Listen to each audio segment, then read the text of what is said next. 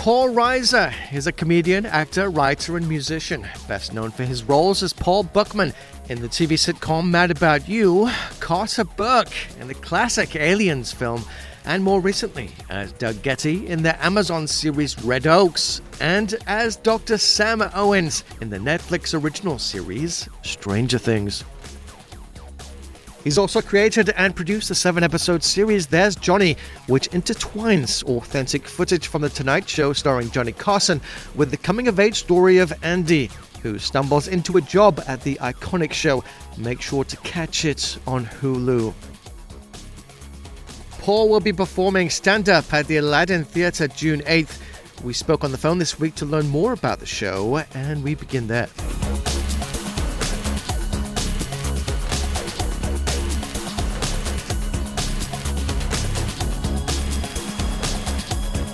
Hello, can you hear me? Is this Paul? Hey, it's Paul. Yes, good morning. I hear you now. Great to connect with you. And is this Greg?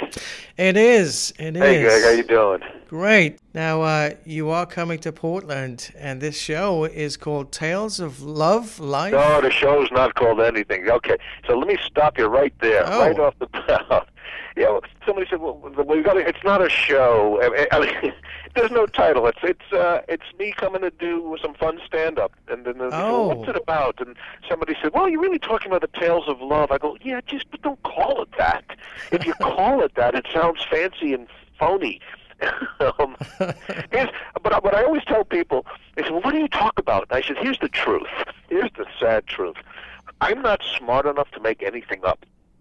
So I can only talk about what actually just happened to me. But when I talk about what happened to me and I tell people, I say, you're not going to believe the conversation I just had with my wife this morning, or you're not going to believe what my son did, and you're not going to believe how bad my phone is, and how and people are laughing because they're going, oh, it's not just us. This idiot has the same problems as we do. And then they feel better about their lives. So that's what I'm there to do. I am there to make the people of Portland enjoy their lives better. I pretty much know where I'm going to go, but the fun thing about stand-up is every night it does change a bit because of the audience, and it's a live thing, which is what I missed. For a long spell, I left stand-up, not on purpose, but I was just busy doing Mad About You 20-something years, 5 years ago, and then when it was over, when Mad About You was over, I just was like happy to be home for a while, and I was writing stuff, but I didn't go out and perform.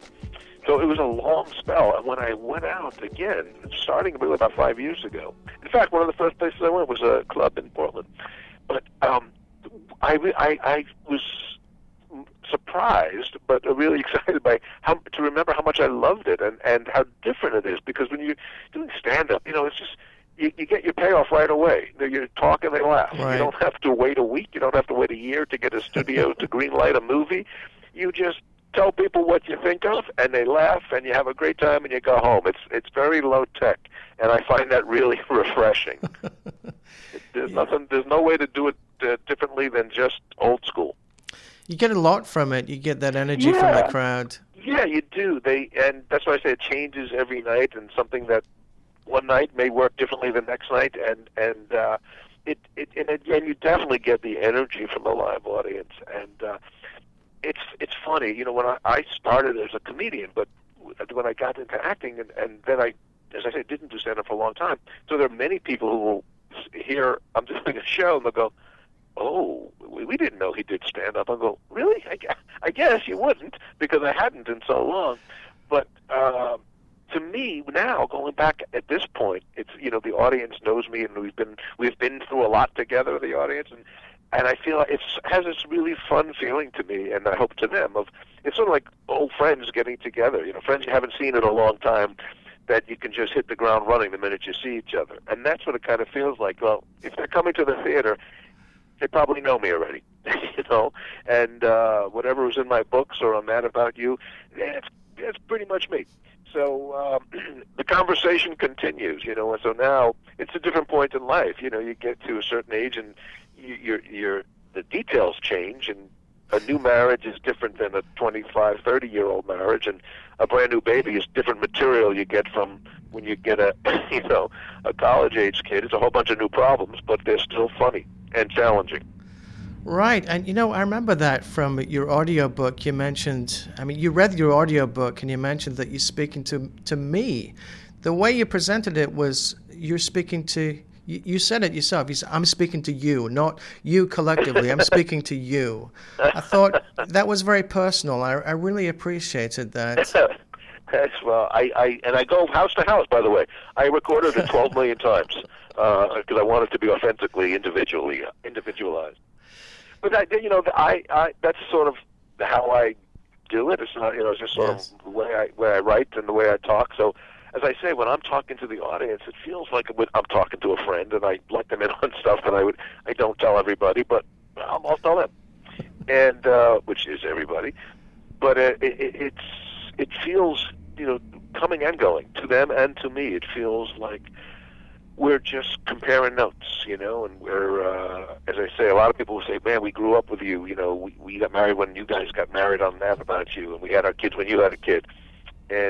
But to my great surprise, there's certainly a lot of people my age who, remember Mad About You fondly, but there have been a huge part of the audience that are much younger that either have gotten to know Mad About You or now coming because of Stranger Things or Whiplash or something. There's some connection. And so it's been very nice to see that the audience is really a great mix. It's really across the spectrum of ages. So that tells me I must be doing something right. Yes, no, you're in this amazing season 2 of Stranger Things. Very exciting. Yeah, yes, there are people who the younger people go, oh, you're the guy, you're the doctor. I'm like, okay, I'm not a doctor, but I play one on TV. But certainly I can tell if somebody under 25 comes over to say hello to me, I know that it's probably from Whiplash and not from something long ago.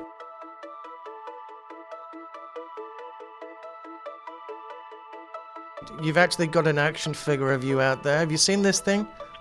Yes, the Paul Reiser action figure from Aliens. Somebody said, there's every character has an action figure, but you must have done some really good negotiating to hold out. I went, nah, nobody ever asked me. So they made it, and it actually looks pretty much like I did in the movie. Spot on. And they has all these moving parts. And they said to me, because this is really a very intricate model. It has 118 different points of actuation. I said, well, what does that mean? They said, like the finger bends here and the knee bends there, and there are 118 parts that move. I said, well, I personally have like 11. This thing is better shaped than I am. You can move this any way. Things that I couldn't do, you can make this guy do. So rush home and get one of those for Christmas. Oh, yes. NECA action figure, and I love the expression on your face. Yeah, it's one of constant fear. That, by the way, that's how I look in my natural. I wake up with that face. I knew you would say that. I just knew it.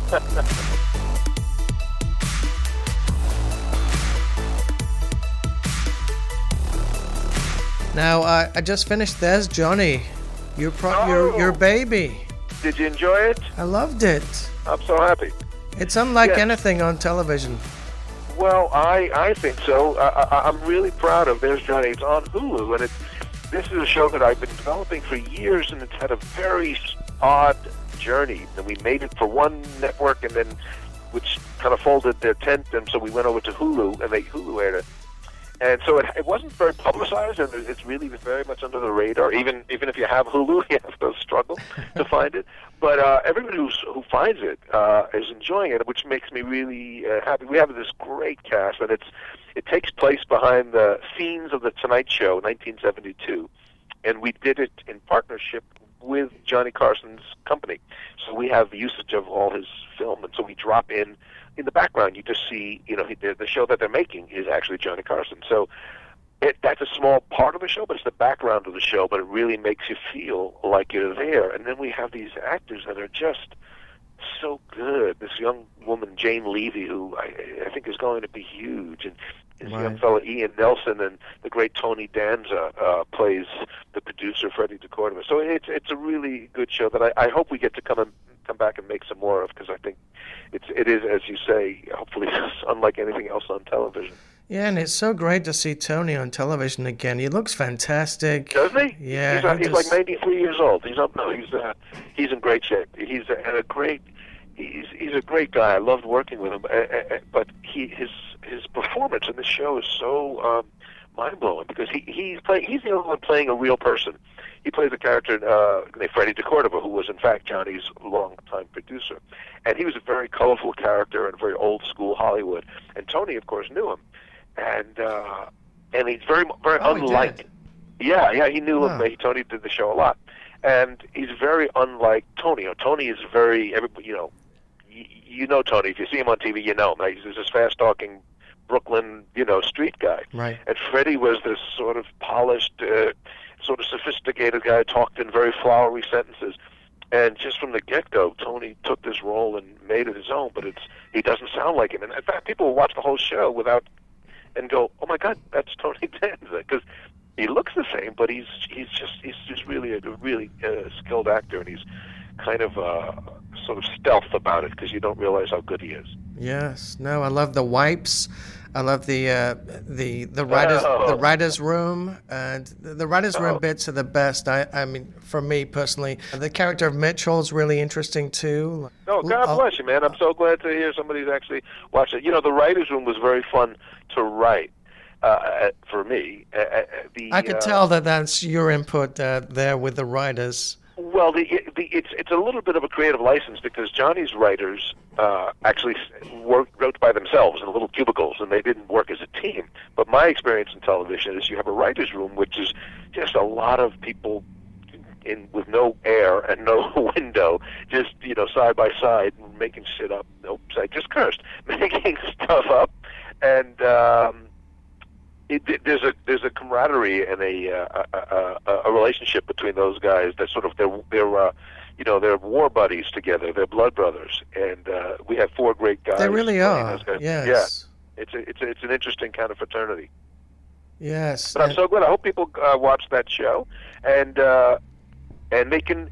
And I also hope that they come to the Aladdin on June 8th. That is really the important thing.